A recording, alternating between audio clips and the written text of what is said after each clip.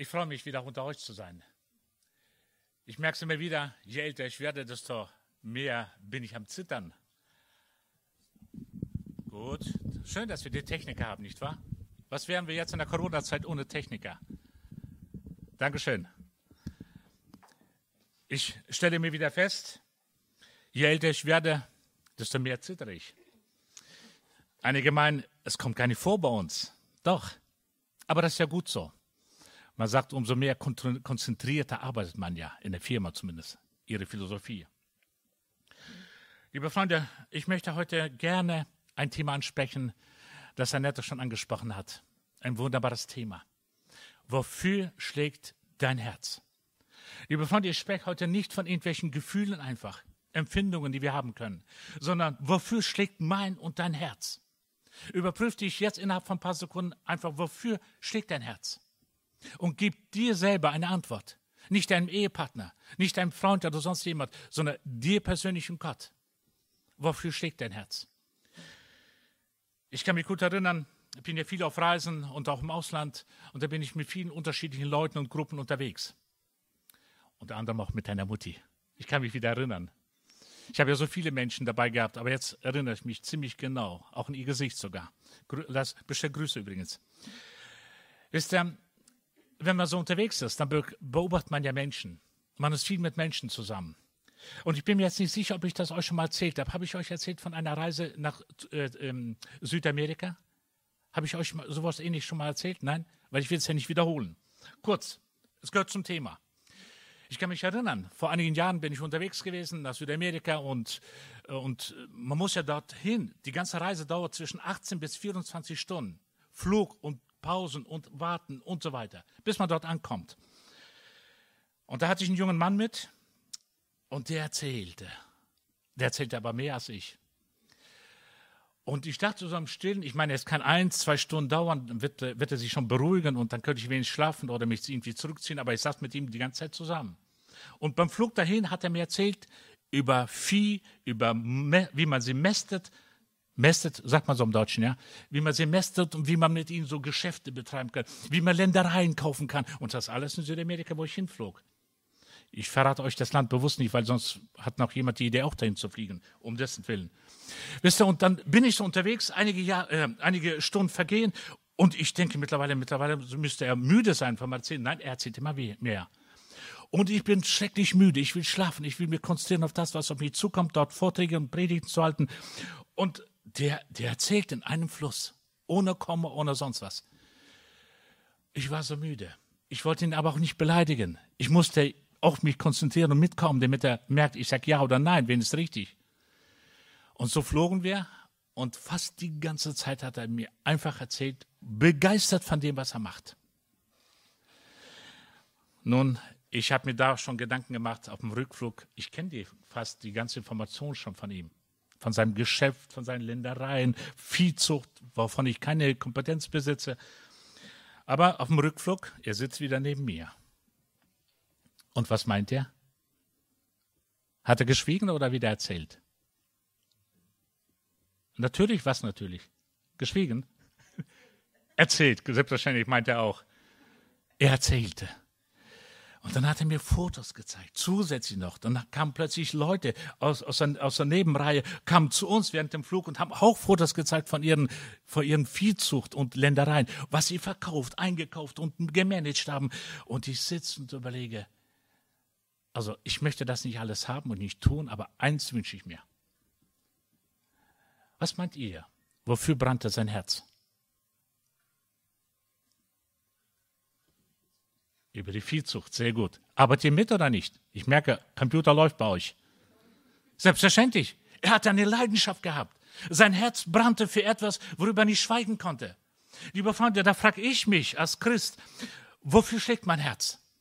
Wofür brennt mein Herz? Ein Herz ist eigentlich nur ein Symbol. Das Herz an sich ist ja klein, so etwa wie meine Faust. Und das schlägt beständig, wenn es normal und einigermaßen gesund ist. Und das treibt das ganze Blut durch die Adern hin und her. Und das sind Tausende und wahrscheinlich Millionen von Liter, die im Leben durchgepumpt werden. Und es pumpt die ganze Zeit und das schlägt die ganze Zeit, damit ich leben kann. Das ist ein Zeichen meines Lebens, dass ich existiere. Liebe Freunde, das Herz schlägt immer. Aber dieses Bild wird gebraucht sowohl in der Bibel als auch in vieler Literatur dafür, wofür Menschen so gerne begeistert erzählen, etwas mitmachen, wo ihr Herz schlägt, wo sie einfach nicht schweigen können. Liebe Freunde, deswegen kann ich auch nicht schweigen darüber, was ich so alles erlebe. Von dem, was Kinder anbetrifft, was Vergewaltigung anbetrifft, Prostitution, da die Kriminalität, die Arbeitslosigkeit. Man kann nicht darüber schweigen, weil Menschen nicht wissen, weshalb sie leben. Und ich frage dich heute wiederum, bevor ich zu der Predigt eigentlich komme, wofür schlägt heute dein Herz? Liebe Freunde, als Jugendliche, als Kinder, als Erwachsene und Senioren, wofür schlägt dein Herz? Und du solltest heute nicht mir eine Antwort geben, nicht deinem Ehepartner. Das ist, hätte ich fast was gesagt. Wichtig ist, dass du eine Antwort dir und Gott gibst. Und das hoffe ich, dass du das am Ende von der Predigt machen wirst. Ich möchte uns kurz einen Abschnitt lesen, wo es um einen jungen Mann geht, um einen interessanten Mann. Und sein Herz schlug auch für etwas. Und er schlug gewaltig für etwas. Ich möchte uns einen sehr bekannten Text lesen, nämlich aus Markus Kapitel 10, ab Vers 17 bis 22. Ich lese in der Elberfelder Übersetzung. Und als er auf dem Weg hinausging, nämlich Jesus, mit seinen Jüngern, er war ja in Perea in der Gegend, dort war er auch untergebracht einige Nächte und später kam es nach Jericho und dann ging es Richtung Jerusalem, wo eigentlich das Passafest stattfinden sollte in den nächsten Tagen. Und da lief einer herbei, fiel vor ihm auf die Knie und fragte ihn, guter Lehrer, was soll ich tun, damit ich ewiges Leben erben kann? Jesus aber sprach zu ihm, was nennst du mich gut? Niemand ist gut als nur einer, Gott. Die Gebote weißt du. Du sollst nicht töten, du sollst nicht Ehe brechen, du sollst nicht stehlen, du sollst nicht falsches Zeugnis reden. Du sollst nichts vorenthalten, ehre deinen Vater und deine Mutter. Er aber sagte zu ihm, Lehrer, dies alles habe ich befolgt von meiner Jugend an. Jesus aber blickte ihn an, gewann ihn lieb und sprach zu ihm, eins fehlt dir. Geh hin, verkaufe alles, was du hast, und gib den Erlös den Armen, und du wirst einen Schatz im Himmel haben. Und komm, folge mir nach. Er aber ging entsetzt über das Wort traurig weg, denn er hatte viele Güter.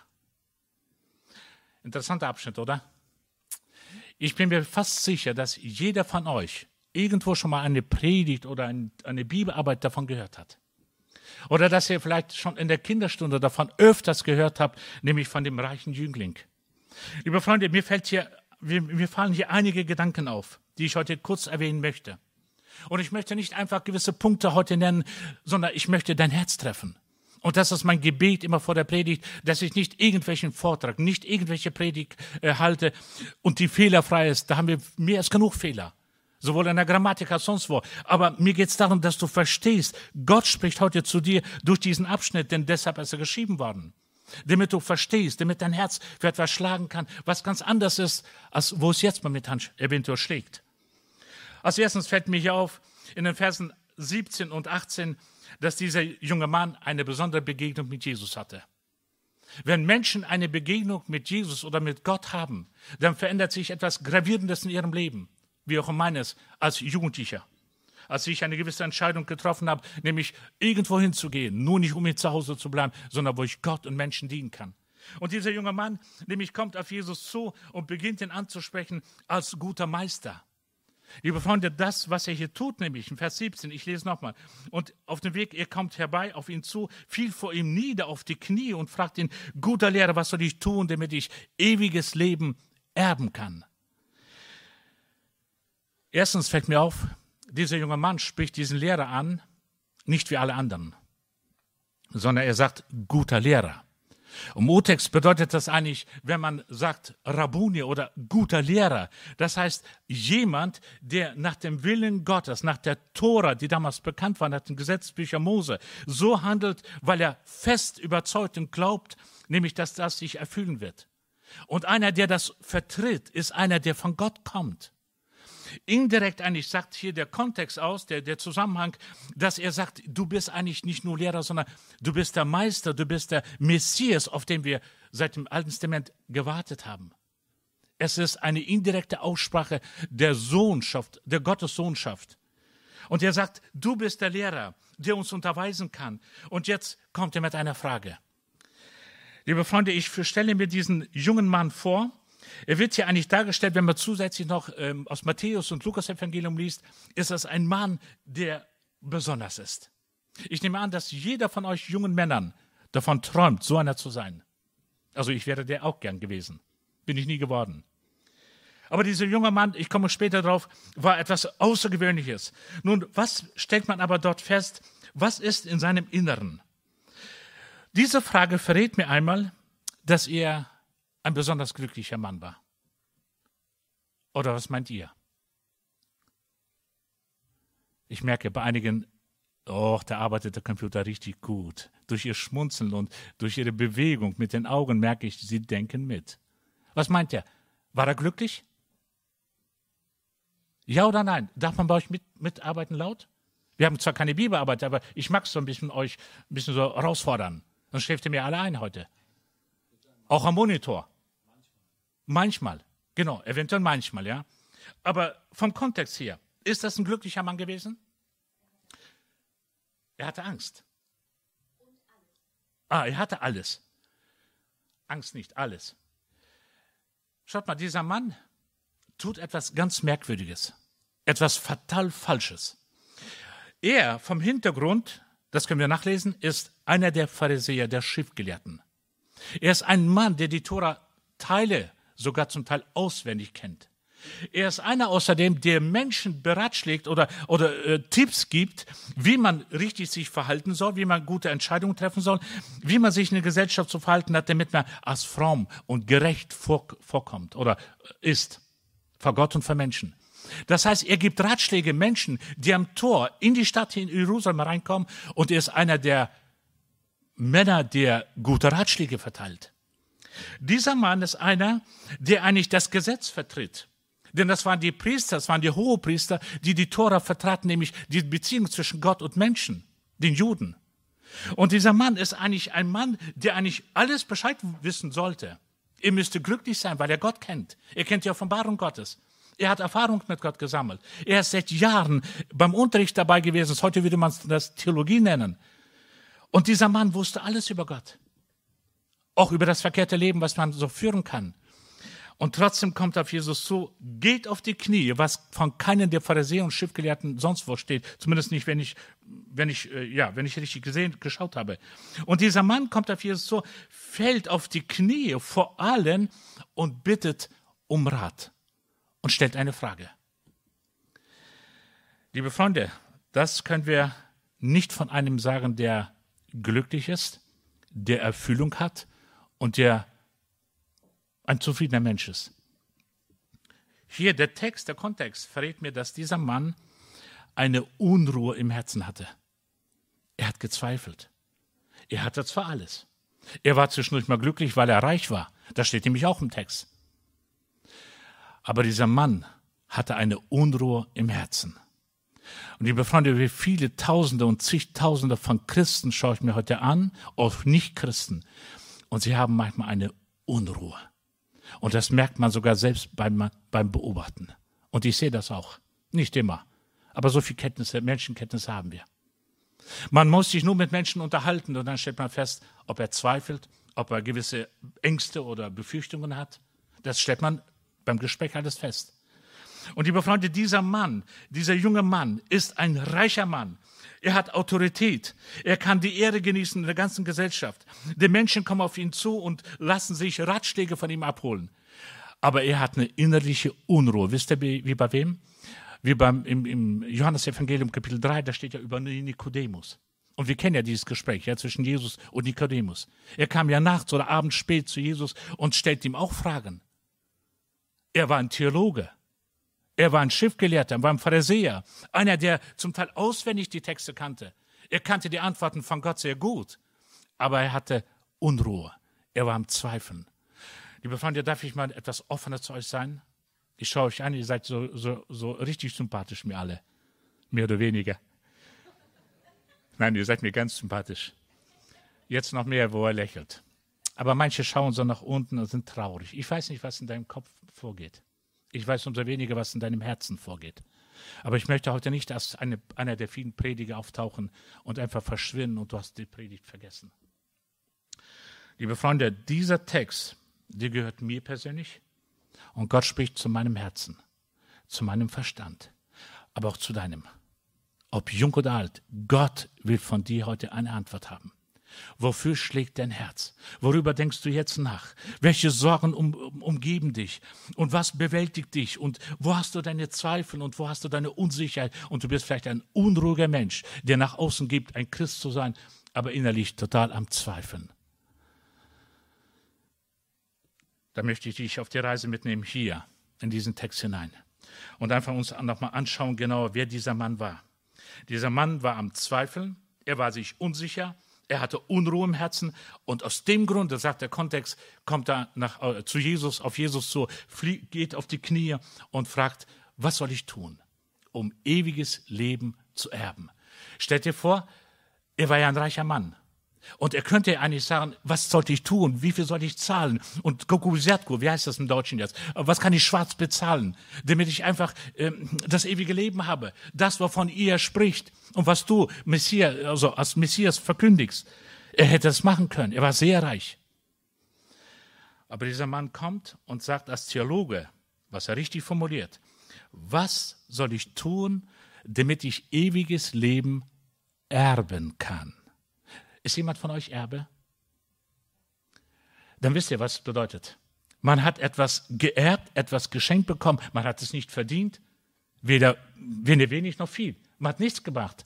Man ist einfach Erbenfolger. Man darf etwas als Geschenk mit übernehmen. Hier geht es nicht um Geld. Hier geht es nicht um Viehzucht. Hier geht es nicht um Ländereien, liebe Freunde. Hier geht es um das ewige Leben, das wir in Worten als Theologen nicht in der Fassung sind zu formulieren. Es gibt einfach nicht die richtigen Begriffe, sondern wir versuchen es anhand von Begriffen zu formulieren, weil wir unterschiedlich selbst auch das verstehen, was Ewigkeit bedeutet. Hier geht es aber um die ewige Existenz in der Gegenwart Gottes. Und dieser Mann will es, er wünscht sich das. Er hat davon gelesen und gehört und gibt sogar Ratschläge den Menschen in Jerusalem, in anderen Städten. Und jetzt kommt er auf Jesus zu, sagt er, Jesus, wie kann ich das erben? Und doch, liebe Freunde, habe ich so das Gefühl, er hat zum Teil etwas falsch verstanden. Mein zweiter Gedanke, worüber ich staune. Dieser Mann ist ein außergewöhnlicher Mensch. Stellt euch vor, heute junge Menschen zu treffen, gut, hier vielleicht im Frankentag kann man das ja treffen, aber sonst selten. Einen jungen Mann, intelligent, Autorität besitzend und eine Macht. Er hat alles. Er kann ein glücklicher Mensch sein. Nicht wahr, junge Damen unter uns? Ich meine, wenn wir so schon ehrlich sind unter uns mal, alleine, von so einem Mann kann man ja träumen, oder? Jung, intelligent, hat alles, kann machen, was er will. Und du mit ihm. Von solchen Männern, denke ich, könnte man schon träumen. Wo finden wir heute junge Männer, die intelligent sind, die reich sind? Und jetzt kommt ein Wort, möchte ich hinzufügen, die gottesfürchtig sind. In einer positiven Art und Weise meine ich das. Die einfach eine Ehrfurcht haben, heißt nicht eine Angst, eine Furcht vor Gott, sondern dieser theologische Begriff wird auch falsch gebraucht. Es heißt eine Ehrfurcht, eine Akzeptanz, einen Respekt haben vor einem Gott, der über alle Götter steht. Und der hat alles geschaffen. Der hat einen Plan für dein und mein Leben. Und er hat die Ewigkeit vor sich. Und vor diesem Gott einfach mal sich zu verneigen und sagen, Gott, was hast du mit mir vor? Liebe Freunde, hier sollten wir eine Antwort finden. Und das sollte in deinem Verstand passieren und in deinem Herzen. Nicht irgendwo in einer religiösen Haltung. Nicht einfach, wenn wir hier unterschiedliche Häuser, Gebetshäuser besuchen, selbst in einer Stadt Frankenthal. Entschuldigt, habe ich wahrscheinlich etwas zu viel gesagt. Ich habe heute viele Leute gesehen, gingen in ein anderes Gemeindehaus. Ich habe ja auch Augen, ich beobachte gern. Ihr kennt euch ja besser daraus. Aber das geht nicht darum, ob du in ein Gebetshaus gehst oder in ein anderes. Es geht nicht um das religiöse Leben einfach, sondern es geht darum, wofür brennt dein Herz? Wofür schlägt dein Herz? Und woran glaubst du? An welchen Gott glaubst du? An einen, der nach Gesetzesvorschriften vorgeht und nur einfach etwas ableisten muss, was dieser Mann übrigens im Kontext dachte? Später komme ich noch dazu. Sondern wir haben einen Gott, der über allem steht und der brennt für dich. Der hat alles hingegeben, um dich zu erkaufen. Das hat er bereits gemacht, das ist Vergangenheitsform. Wofür schlägt dein Herz heute? Und dieser junge Mann, wenn ich den mir genauer anschaue, ist einer, der zu beneiden ist. Und nun plötzlich kommen wir zu den Versen, wo es heißt, er unterhält sich ja mit ihm. Und dann sagt Jesus zu ihm, die Gebote weißt du. Du sollst nicht töten, du sollst nicht Ehe brechen, du sollst nicht stehlen und du sollst kein falsches Zeugnis reden und so weiter. Ehre Vater und Mutter und so weiter. Kennen wir. Darf ich euch noch ein bisschen mehr herausfordern heute? Mit euch kann man gut Bibelarbeit machen. Was meint ihr, diese Gesetze, die jetzt alle erwähnt wurden von Jesus? Er zitiert sie wortwörtlich. Können wir alle nachschlagen. Hat er alle Gesetze erwähnt? Du sollst mich lieben fehlt. Annette, du bist sehr aufmerksam. Aha, sie ist dabei. Was noch? Sind alle Gesetze erwähnt oder nur ein Teil der Gesetze? Ein Teil. Bist du dir ganz sicher? Überzeugt? Es gibt 2 Tafeln von Gesetzesvorschriften. Man nennt sie zusammenfassend die 10 Worte im Hebräischen. Und die 2 Tafeln haben also 5 Gebote auf einer Seite und 5 auf der zweiten Tafel. Wir kennen die Geschichte, ja? Mosebücher. Und Jesus, schaut mal, erwähnt hier alle 5 Gesetze von der zweiten Tafel. Und was sagt dieser junge Mann? Lehrer, Meister, ich habe sie gehalten von meiner Jugend auf. Liebe Freunde, er war nicht nur reich, er war nicht nur intelligent, er war nicht Theologe, nur einfach der Ratschläge verteilte, sondern er war ein Mann der Gerechtigkeit, könnte man erstmal auf den ersten Blick sagen. Ein Mann, der fromm war, im guten Sinne, nicht wie man heute den Begriff fromm gebraucht, im ironischen und im falschen Sinne eigentlich. Sondern diese Begriffe bedeuten ja, er war ein redlicher, ähnlich wie bei Hiob. Er war ein Mann, der Gott kannte, der Erfahrung gesammelt hatte und versuchte nach allem, was er konnte, fromm und gerecht vor Gott und Menschen zu leben. Und er sagt auf diese 5 Gesetze von der zweiten Tafel, Jesus, ich habe sie befolgt. Mädels unter uns, ist das nicht ein toller Mann? Ich schaue wahrscheinlich jetzt die falschen Mädels an. Keiner nickt, alle, sprich bitte nun nicht mich an. Ich möchte dir nicht zu viel verraten. Ich muss heute dabei etwas verraten. Wisst ihr, an sich ist das ein ganz toller Mann. Ich wünschte mir, so einer zu sein. Gottesfürchtig, gute Haltungsweise, korrekt, gute Antwort gebend und immer so überzeugend. Er selbst aber unruhig im Herzen. Lieber Freund, lieber Zuhörer, auch an den Monitoren. Was geht in deinem Herzen jetzt in diesem Augenblick vor? Wie verhältst du dich in der Gesellschaft? Wie verhältst du dich im Gottesdienst? Aber wie verhältst du dich auch im Alltag? Wenn du dich ehrlich mal überprüfen solltest, liebe Freunde, dann sollst du das Gleiche sagen, wie ich heute vorne auf die Fragen. Man denkt manchmal, ich bin so, aber ich bin nicht immer so. Liebe Freunde, selbst wenn ich mich im Verhalten richtig mich verhalten würde und korrekt sein würde, was ich nicht kann. Aber selbst in Gedanken, wenn ich mich überprüfe, dann stelle ich fest, hier und da Fehler, Macken, eventuell Sünden, die kommen vor. Ich meine, im Frankenthal ja nicht, ich meine, es sind ja gute Christen alles hier. Aber sonst, in der Christenheit, in allen Ländern, wo ich unterwegs bin, Menschen, die Macken und Fehler und Sünden haben wie ich und du. Und liebe Freunde, wir können es nicht verstecken. Wir können unser Herz, unseren Verstand nicht verstecken vor Gott. Mir ist es so deutlich geworden, als ich einige Wochen im Krankenhaus lag. Ihr kennt ja meine Geschichte, denke ich, als ich an Krebs erkrankt bin, was immer noch alles bei mir im Kopf läuft. Kein Arzt weiß Bescheid, ich auch nicht. Aber ich lebe, ich existiere. Und damals habe ich festgestellt, in der Bibel, mit der Bibel in der Hand, ich lag auf meinem Bett, neben mir ein Kommissar, einer, der eine ganze Gruppe von Polizisten anführt, die Kriminalität und alles so damit zu tun hat. Und dann ein Arzt aus Österreich auf der Gegenseite von mir. Ein Türk, ein junger Mann, ein ganz netter, gegenüber mir genau. Und wir lagen alle in einem Zimmer. Und wir unterhielten uns über Mensch, über Sünde, über Fußball, über Wirtschaft und über Gott. Darüber müssen wir ja immer uns unterhalten, dürfen wir ja. Und dann manchmal saß ich dann am Tisch und die umringten mich. Wir hatten eigentlich was zu essen, aber wir kamen mit dem Essen nicht voran, sondern ich erzählte von meinen Sachen, die ich im Ausland erleben durfte. Und dann stellte ich fest, dass auch Krebs gut sein kann. Was ich nie behauptet habe, nie denken würde, wenn ich normal wäre oder bin. Weil ich das einfach nicht verbinden kann. Und in diesem Augenblick dachte ich, Mann, das ist ja gut, dass Gott dich mal so aufs Bett legt, dass du nicht nur immer reist, immer unterwegs bist mit Menschen. Du kommst nicht zur Ruhe, aber du denkst mal jetzt so richtig einige Wochen über dein Leben nach. Mir waren ja keine Sünden bekannt, liebe Freunde.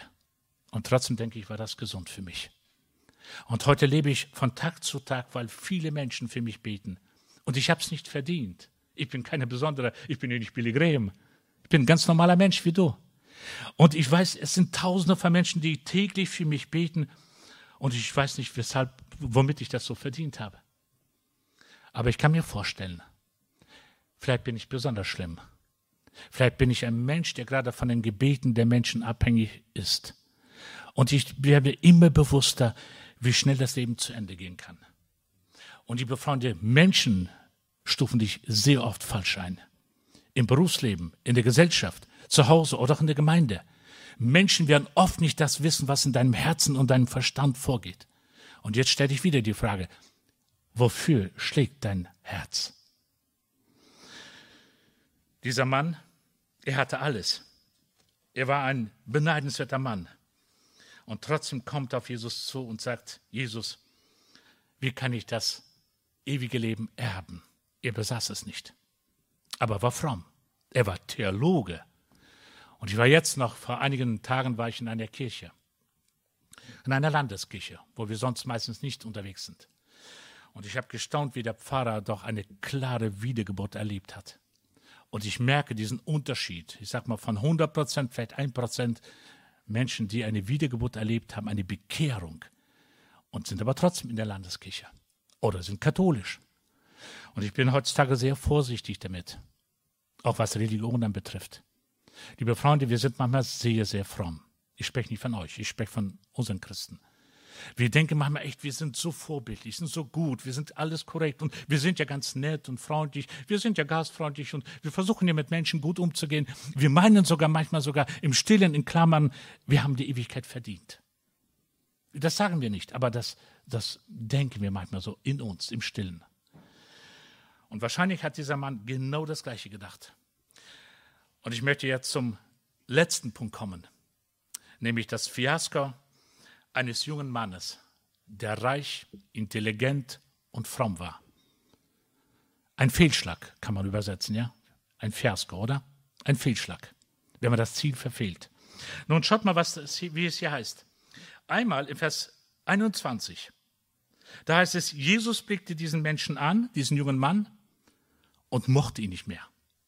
Er konnte einfach den nicht mehr ab, weil er so geheuchelt hat. Was steht in deiner Übersetzung? Steht es auch so? Nein, einige denken aktiv mit. Genau richtig. Ich meine, wie kam Jesus gewann ihn lieb, heißt es. Genau, so heißt es in Vers 21.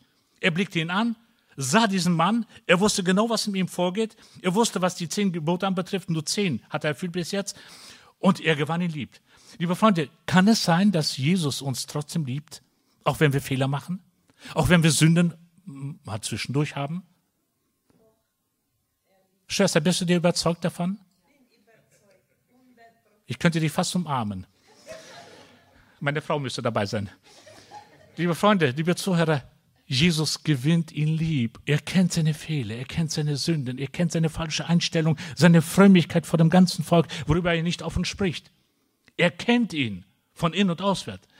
Und trotzdem heißt es in Vers 21, Jesus schaut ihn an und gewinnt ihn lieb. Dieses Wort bedeutet, ohne Gesetze zu halten, ohne gewisse Karriere zu machen, ohne eine Leistung zu erbringen. Er gewinnt ihn, weil diese Persönlichkeit einfach für ihn da ist. Und deswegen liebt er ihn einfach. Er nimmt ihn so, wie er ist. Liebe Freunde, der Text sagt mir ganz eindeutig heute, dass Jesus nicht darauf schaut, was du leistest und welche Position du hast oder welchen Dienst du machst innerhalb der Gemeinde. Liebe Freunde, da denken wir vieles von uns. Und wir denken, wenn wir vorne stehen, dann sind wir immer besser als diejenigen, die zuhören. Oder die putzen irgendwo in einem Gemeindedienst vorhanden sind. Sondern wenn dieser Text stimmt, und der stimmt hier genau, da heißt es, Gott liebt mich so, wie ich bin. Trotz meiner Fehler, trotz meiner Macken und Sünden. Gott nimmt mich so an, wie ich bin. Und Gott liebt mich mit ganzer Persönlichkeit, weil ich zu ihm gehöre, weil er mich geschaffen hat für die Ewigkeit. Und da heißt es etwas später, und dann macht er ein Aber nach dem Komma. Aber eins fehlt ja. Aber nur eins. Sonst stimmt ja alles. Aber eins fehlt ja. Und es ist interessant, dass Jesus jetzt plötzlich erwähnt etwas, was eigentlich nicht im Gesetz steht. Zumindest nicht in diesen 10 Buchstaben, sondern anderswo. Und da heißt es, verkauf alles, was du hast und verschenke es einfach an die Armen. Und jetzt würde ich mit euch so richtig mal so unter 4 Augen plaudern. Oh, das wären interessante Kommentare. Und ich würde von euch wahrscheinlich eine ganze Geschichte hören, wie bei diesem jungen Mann, mit dem ich hin und zurück flog und dir nicht darüber schweigen konnte. Und ich würde einfach zuhören, worüber du dich unterhalten kannst. Und wenn du ehrlich und offen bist, würde ich vieles feststellen, schon als Mensch. Aber Gott kennt dich noch viel tiefer. Das, was ich nicht erkennen kann. Gott kennt dein Herz, deine Gedanken. Er kennt dich, weil er dich beobachtet, jede Sekunde. Und das, solange du lebst. Gott kennt dich. Und liebe Freunde, Gott kannte diesen jungen Mann. Und er sagt, eins fehlt er. Er hat ihm ja das nicht verraten. Jesus kennt das Herz. Das sagt der Kontext hier. Und er sagt, mach es und du wirst ewiges Leben erben. Liebe Freunde, hier in Vers 22 steht nun etwas, was ich persönlich sehe, also was mich sehr, sehr traurig macht. Und deswegen habe ich das auch so genannt, Fiasko eines jungen Mannes. Dieser Mann muss eine Entscheidung treffen. Er kennt sein Problem, er kennt die Unruhe in seinem Herzen, er kennt diese Frömmigkeit, dieses Tuerei, dieses Fromme, was eigentlich im Herzen, ja im Verstand nicht vorging. Es war anders. Und er kennt die Gesetze, er kennt Gottes Offenbarung, er kennt sogar die Antwort von Jesus. Er gibt ihm eine Antwort, tu dies und du wirst ewiges Leben erben. Nicht verdienen heißt hier, sondern es geht um etwas, worauf ich jetzt zu sprechen komme. Und er sagt ihm, du wirst ewiges Leben haben. Und jetzt muss er sich entscheiden. Darf ich euch noch die letzte Frage stellen? Was meint ihr in den Reihen? Was war das Problem dieses jungen, attraktiven, reichen und intelligenten Mannes? Auch fromm noch dazu. Was war sein Problem? Ja? Und was war die Folge dessen?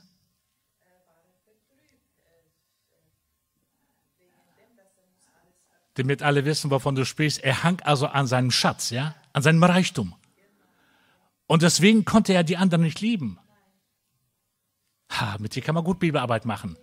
Aber ich hoffe, dass alle so mitmachen können. Bei der Bibelarbeit meine ich. Vielleicht nächstes Mal. Selbstverständlich, liebe Freunde, das sagt der Text. Das ist die Schlussfolgerung. Jetzt komme ich auf die Anwendung. Liebe Freunde, das heißt ja im ersten Gebot.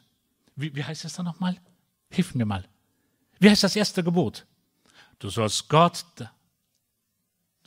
lieben von ganzem Herzen, aus aller Kraft, von ganzem Verstand. Alles, was in der Macht der Persönlichkeit vorhanden sein kann, darfst du lieben und sollst du lieben.